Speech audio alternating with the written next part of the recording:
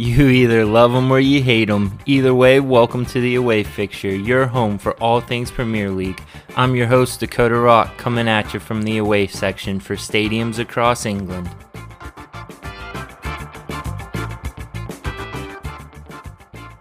What's going on, everybody, and welcome back to week 3. I don't know about you guys, but what a very exciting first week we had within the Premier League. 23 goals scored, 5 clean sheets, and a lot of promise for what's to come. So to get into this episode real quick, let's get into it now.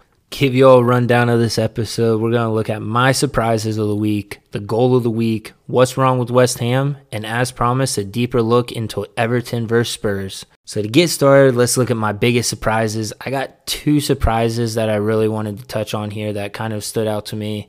I know a lot of people can sit there and say, oh, Leeds was a surprise, or Jack Harrison was a surprise, or whatever you want to say. But to me, those really weren't big surprises. You saw Leeds in the championship playing exciting attacking football. You saw Jack Harrison playing really good football. So those 2 really don't surprise me at all. And the result they got against Liverpool, while it's deserving, I think they could have gone for more and could have gotten more. So my biggest surprise this week was Kai Havertz. Kai Havertz brought in a lot of hype surrounding him into this Chelsea team. £90 million from Leverkusen. When you pay £90 million for a player, you're expecting a lot from them. You're expecting him to get on the ball a lot. You're expecting him to create chances, score goals, take shots, especially a midfielder and attacking midfielder like Kai Havertz. The problem though with Kai Havertz against Brighton though was the fact that he wasn't getting on the ball enough. He looked lost in that midfield, whether it was the formation they were playing or the fact that he hasn't been with the team long enough to get used to playing with those guys. But to me, Kai Havertz did not look like a player worth £90 million.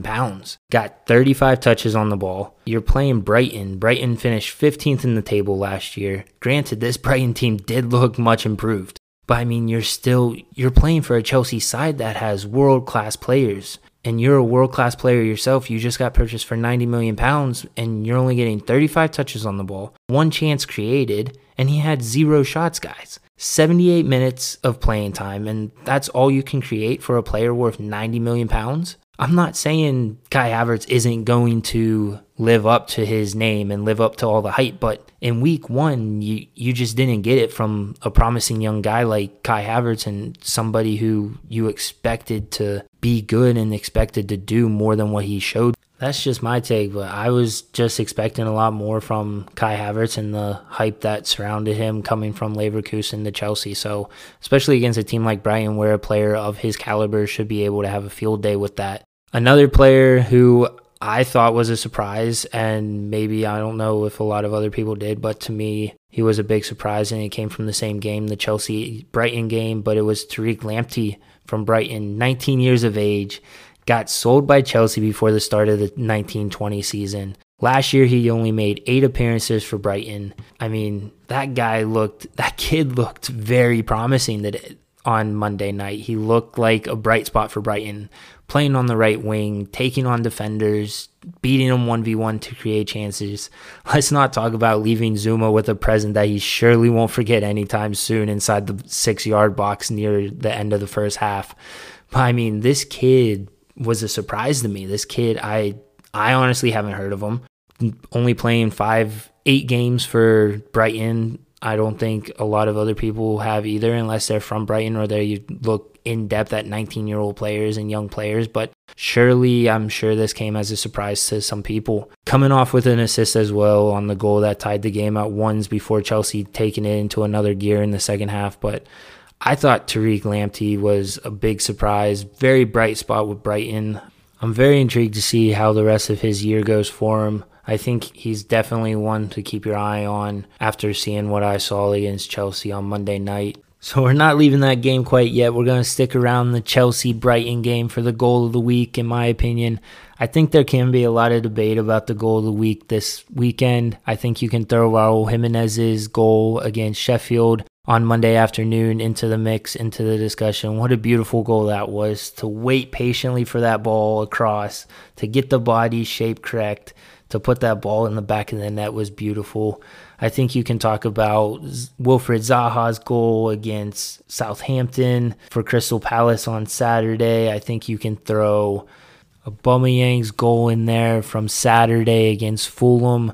What all beautiful goals. But my goal of the week happened Monday night in the Chelsea-Brighton game. Reece James, what a strike from outside the 18. Puts it top bins.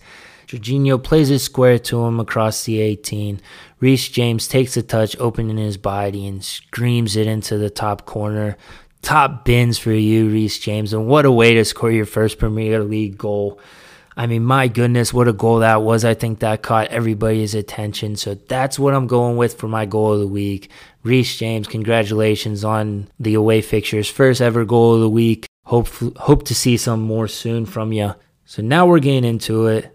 West Ham now, do a little discussion here. So I went to Twitter and I went to Instagram to ask my followers what topics they would love for me to cover this weekend, from this weekend. And one of the questions I was asked came from my man Dylan over at Full On Beach Soccer. If you have any interest in beach soccer or looking to learn about it, make sure to go check out his podcast on Spotify and Apple. He has amazing guests and you can learn all about beach soccer from him. But he sent me a question today. Part of his question was about a James Rodriguez analysis from the Everton game against Spurs, which I'll get into later. But his second part of the question was, so he's a West Ham fan. West Ham lost to Newcastle over the weekend 2-0. And his question to me was, what does West Ham need after losing to Newcastle this weekend? So thank you, Dylan. Big shouts for the big question. But let's get into it. West Ham certainly didn't get the season going the way they wanted to. They've lost the past 4 opening day games. They were looking to break that streak. Unfortunately, it just did not happen for them. Losing 2-0 to Newcastle in the opening weekend at the Olympic Stadium. But who else to score the goal for Newcastle but Callum Wilson, scoring his 8th goal in the last 9 meetings against West Ham. It wasn't going to be anybody but Callum Wilson, let's be honest here. Then Jeff Hendricks, a newly signed player for Newcastle as well, on a free transfer, pushed the dagger further into the back of West Ham, making it 2-0 for the final score. So as I was watching this West Ham squad this past weekend, this team is a team of mystery. I think it's a team that you sit back and you're wondering, well, they have this, they have that, but they can't do this or can't do that.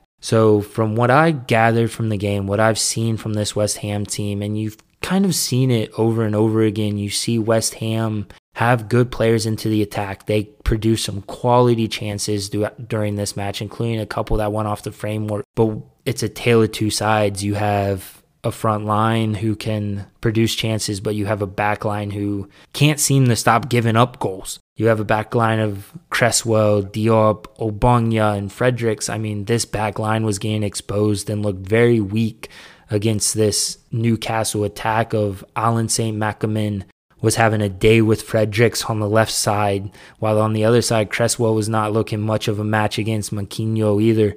And then you got your center backs in Diop and Obonga, and they weren't much to desire either. Callum Wilson's goal came after a miscommunication of who step in, which left Wilson with loads of space around him in the 6 for an easy tap-in. Maybe not an easy tap-in, but when you're that wide open, anything looks easy from there. And then the second goal coming from Hendricks, also gained his Newcastle debut goal on what was a beauty into the top left corner from the right side, but only after Cresswell didn't step up to cover the space with inside the 18, leaving Hendricks the easy option to shoot. When you're inside the 18 as a defender, you're closing space down for the attacker. You're not letting them have any easy shots, and that's just not what Cresswell was doing.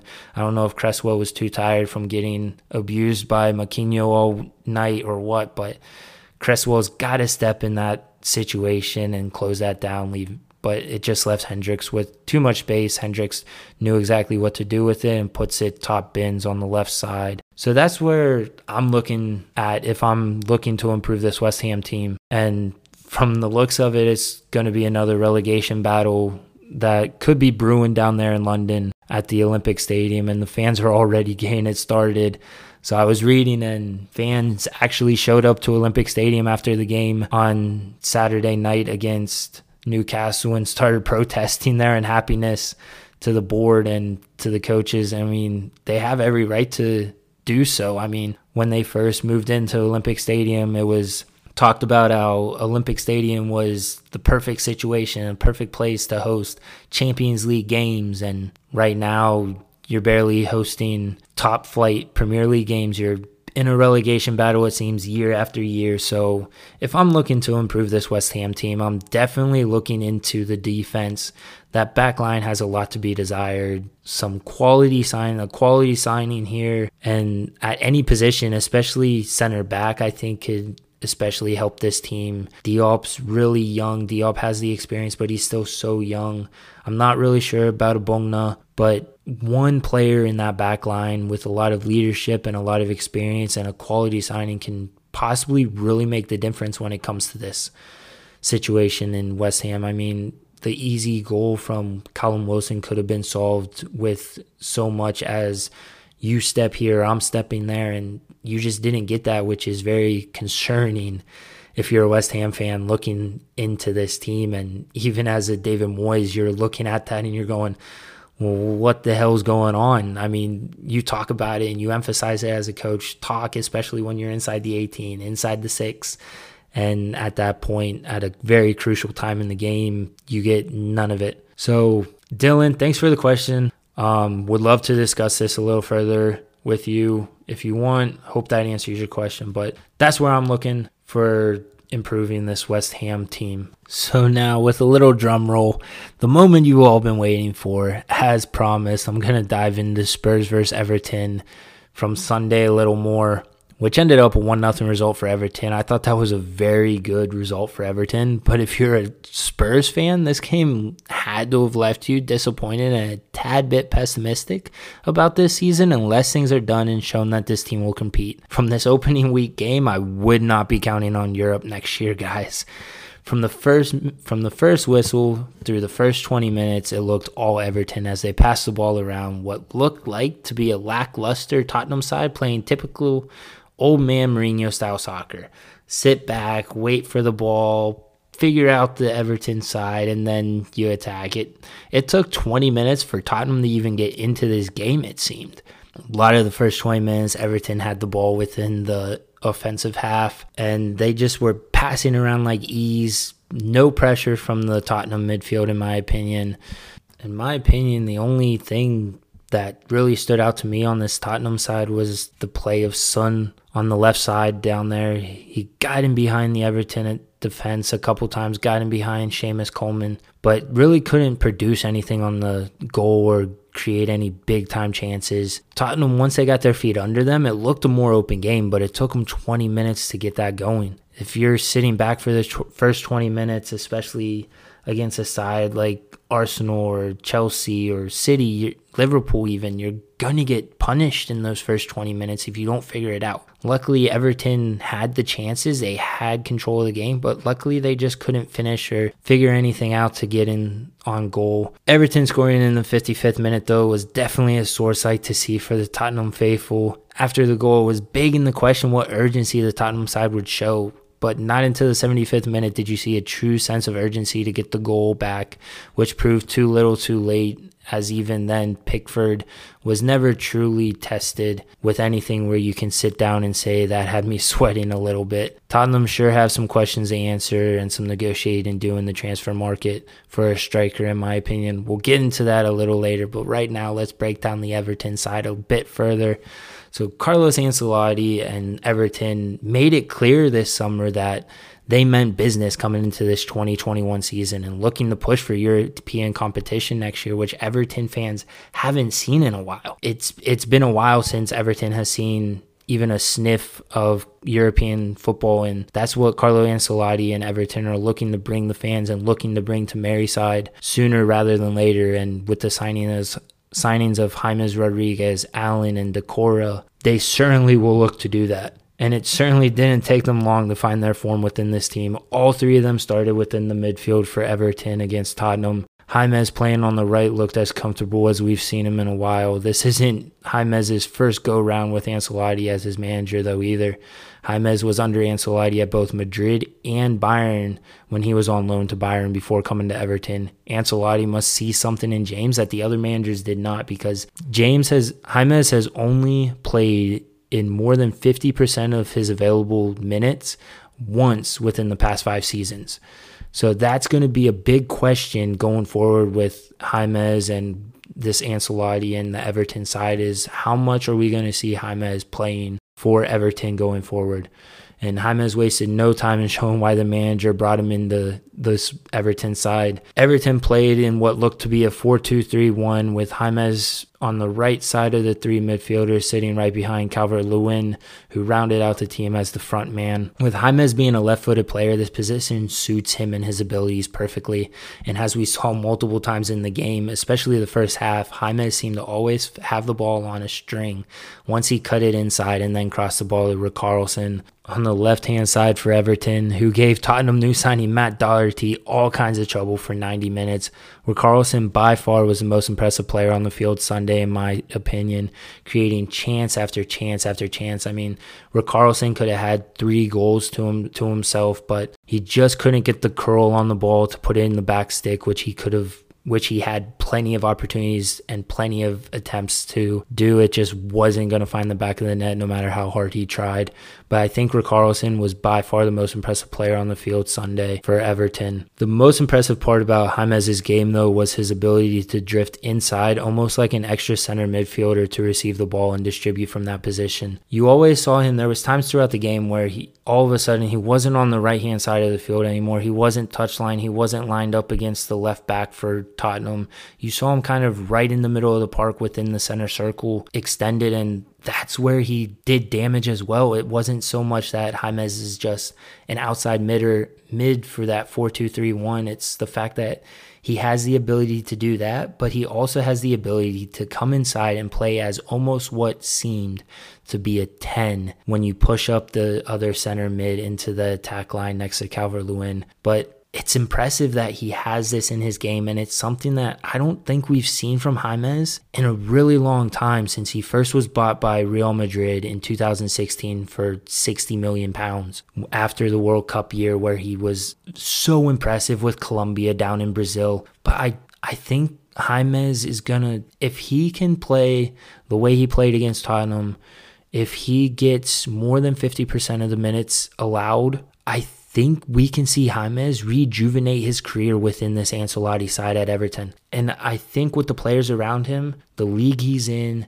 playing under Ancelotti again, a manager who believes in him. Every player will tell you, when you have a manager who believes in you, your whole game changes, your whole mood changes, everything changes about you. You enjoy coming to practice, so you look to get better. You enjoy playing games. You enjoy everything so much more than when playing for a manager who doesn't believe in you. And I think we're going to see the best of James Rodriguez this year with Everton. Another signing for Everton was Allen, who also put in a good shift at the defensive center midfield position. Thought he did an excellent job screening the back line and getting stuck in the tackles to disrupt play from Tottenham when trying to get the ball into Dele Alli or Harry Kane's feet. We'll get in more into Dele Alli and Harry Kane a little later when we break down Tottenham a little more. But Allen, I thought he did really good. He got in the tackles, he disrupted play, and you always saw him getting in the tackles. You always saw him breaking it up play, and that's what you want to see from your 6. And I think any coach will tell you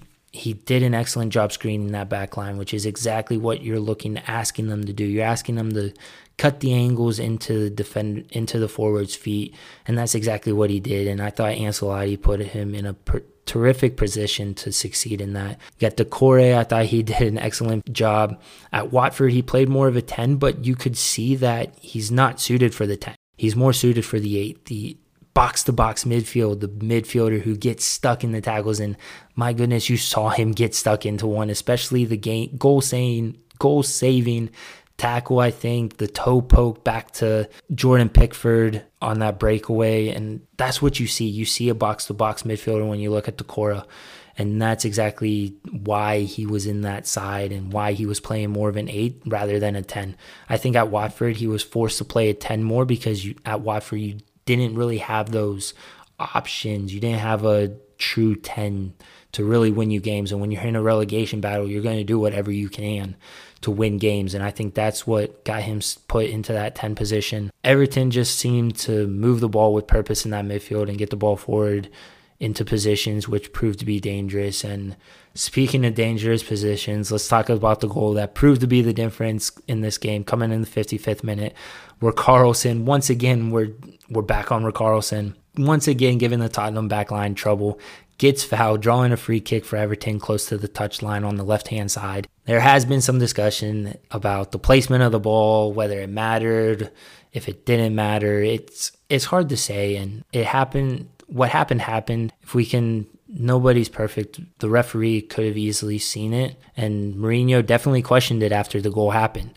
So whether it would have changed anything, you're not really sure. Either way, it happened. What happened. We can't go back and change the past now. But so to break down the goal, Allen and Luka Dean standing over the ball, but with the kick coming on the left side of the field, it was always going to be Luka Dean, the outswinger, delivering this ball into the box. And my God, what a beauty of a ball he put in for Calvert-Lewin to charge onto with his head and put a blistering header in the back of the net that left Flores standing still like he was stuck in the mud. It was a beautiful goal. Allen runs over the ball. Luka Dean, who strikes the ball really beautifully with his left foot, comes up, crosses the ball in, little outswinger. Calvert-Lewin always winning that ball in the air as a forward, as a true number 9, puts the ball in the back of the net, and that proved to be the difference for Everton. Outside of that, I mean, this Everton team is going to be one to really keep your eye on. After the signings, after this game against Tottenham, and you can sit there and say, well, it's Tottenham, it's Mourinho. Tottenham have struggled in the past, they're struggling still, but this Everton team really put in a shift for 90 minutes and really grinded out a really good result and played pretty well, in my opinion. And they deserved the 1-0 win. They probably should have had more. Richarlison had the breakaway after beating Lloris to the left side that he kind of kicked his own foot and kind of put the ball over, unfortunately. Curled a couple more, but other than that, this Everton team is one to really keep your eye on, and one that could prove to be dangerous within the Premier League. Looking at Tottenham now, we talked about it before. It took them 20 minutes to get settled into the game. From there, they seemed to open the game up a bit. Came out in a 4-4-2 with Dele Alli accompanying Harry Kane up top. While on the topic of Dele Alli and Harry Kane, as a forward, the movement is crucial. Your off-ball movement is crucial to creating goal-scoring opportunities, to get the ball at your feet, to really get into the attacking third. And you really didn't see that from Harry Kane or Dele Alli. You saw Harry Kane dropping back into the midfield or almost as a false 9 to receive the ball. But why is one of the best strikers in the world coming back into the midfield to receive the ball when you have other midfielders, one like Dele Alli who can come back and get the ball at his feet and play? It just doesn't make sense why we have a striker who has proved himself year after year when it comes to scoring goals and one of the best strikers in the world coming back to receive a ball. I don't know if his game plan or he's trying to take it on himself and do what he needs to do to win a game, but if I'm Mourinho or I'm a fan of Tottenham, I want Harry Kane to be making runs in behind the center backs, behind the back line, getting the ball at his feet higher up the field so he can make things happen. A little layoff in the top of the 18 or higher up the field to Dele Alli or a player underneath him, and not receiving the ball deeper right on top of the back line of his own team, receiving the ball and having to drop it back to a center back or an outside back.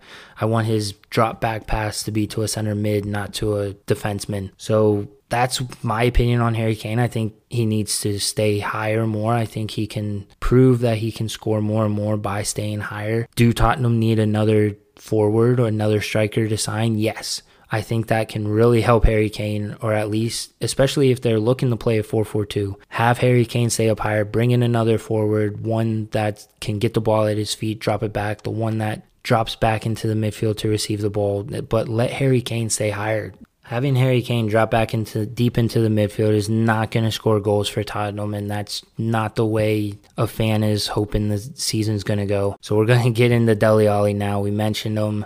First off, Dele, what is going on with that facial hair, man? That facial hair is just as bad as your performance against Everton, and let me just say your performance was pretty horrendous from an outside point of view, and I think there's a lot of Tottenham fans who might agree with me on that. Though you've had some injuries, this is not the same Dele Alli who was one of the most promising English midfielders in previous years. Telly, you used to play with so much flair in your game, but that has seemed to just disappear. Does Dele Alli need a change of scenery, or is it simply a new role within the team? That was a question that really came into my mind watching Dele Alli against Everton. Every pass he got at his feet, he was losing or he was completing a pass that was really simple. There's no flair within his game anymore. He used to get the ball at his feet and take defenders on with ease, but it's just not the same. So I don't know what's going on with Dele Alli. I wish I did, because I'm sure if you can figure out Dele Alli,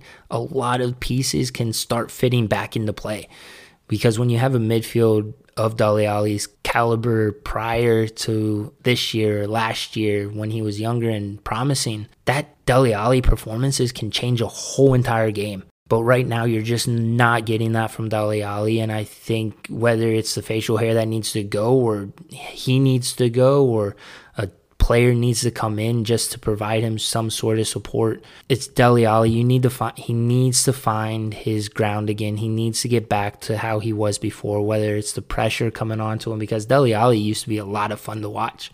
He used to always have a smile on his face playing, used to play with a lot of flair, like I've said, but lately it's not there, and it's disappointing, because both from a Tottenham side but also from an English supporter, this England team is looking to get further and further along. Gareth Southgate's doing a great job, I believe.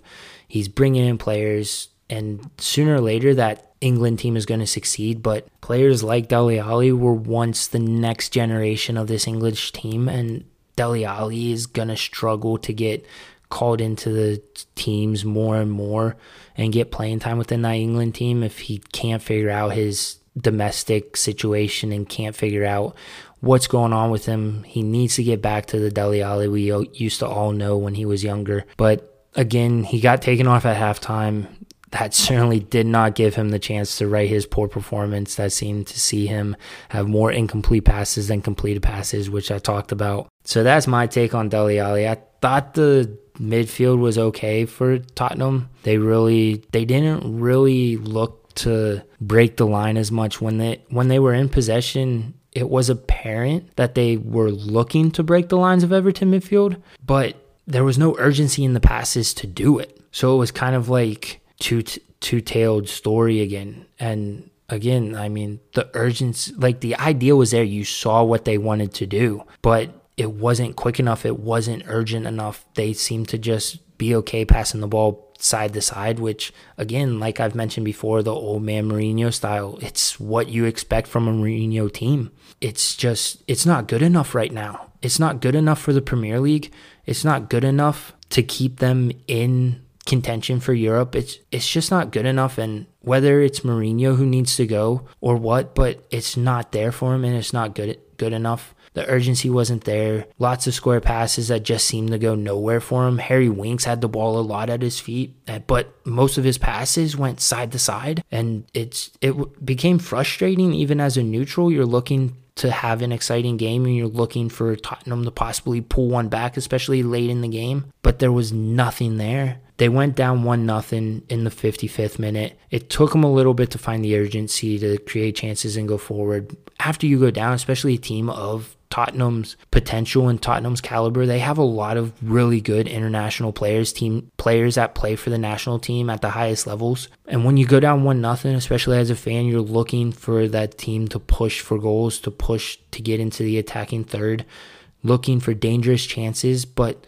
after they went down in the 1-0 in the 55th minute, it took them until the 75th minute, it seemed, to even get into the attacking third, to look even dangerous, which didn't really produce any dangerous goal-scoring opportunities either. I think Jordan Pickford could have probably sat back there and had a cup of tea, a couple brews during this game, and he would have been fine. That's my take on this Everton-Tottenham game. Tottenham really have to dig deep into the transfer window. Mourinho has stated numerous times that he wants to bring in a forward to accompany Harry Kane, and I think the board needs to finally give the money for him to do that. That's the only way this team's going to succeed, I think, whether that's a forward of Harry Kane's caliber or a forward just to accompany him, to get the ball in the midfield like I talked about, to allow Harry Kane to stay up higher, because Harry Kane coming back deep into the midfield is not going to win you games, because then you're just leaving Dele Alli up there up top, and Dele Alli is not a forward. He's barely a midfielder at this point in time in his career right now. So there's a lot of questions for this Tottenham team to answer and to talk about, but going back, Everton looked brilliant. Lots of danger. Richarlison on the left side,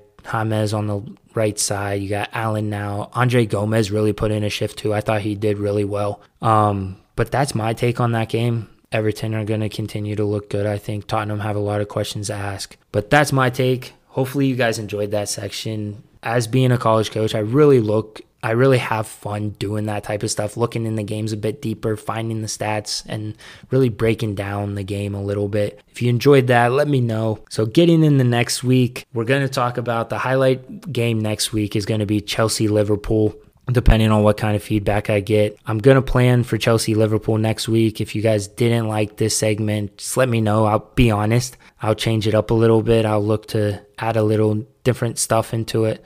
But that's going to be the plan for next week. Chelsea-Liverpool. Probably look to do another goal of the week. I kind of enjoyed that. There were a lot of good goals to choose from. Hopefully we can have another exciting weekend of match day 2 within the Premier League. I can't believe it's already the second week. First week I'm still trying to get my heart rate down from the Liverpool-Leeds game, but we're right back into it in the second week, match day 2 on Saturday. A lot of good games coming up, so I'm looking forward to that. So that wraps it up for week 3 of the away fixture, guys. Like always, please go subscribe to the podcast on Spotify, Apple, or wherever you listen to your podcasts at. I really enjoy talking to you guys every week. I enjoy bringing this news to you, this info to you, my opinions. If you don't already follow the social media, go follow the social media on Instagram and Twitter at The Away Fixture. Both of them are for Twitter and Instagram. Leave ratings, leave reviews. I always like reading the reviews. Let me know if you guys want something that I didn't bring you or I haven't brought you yet,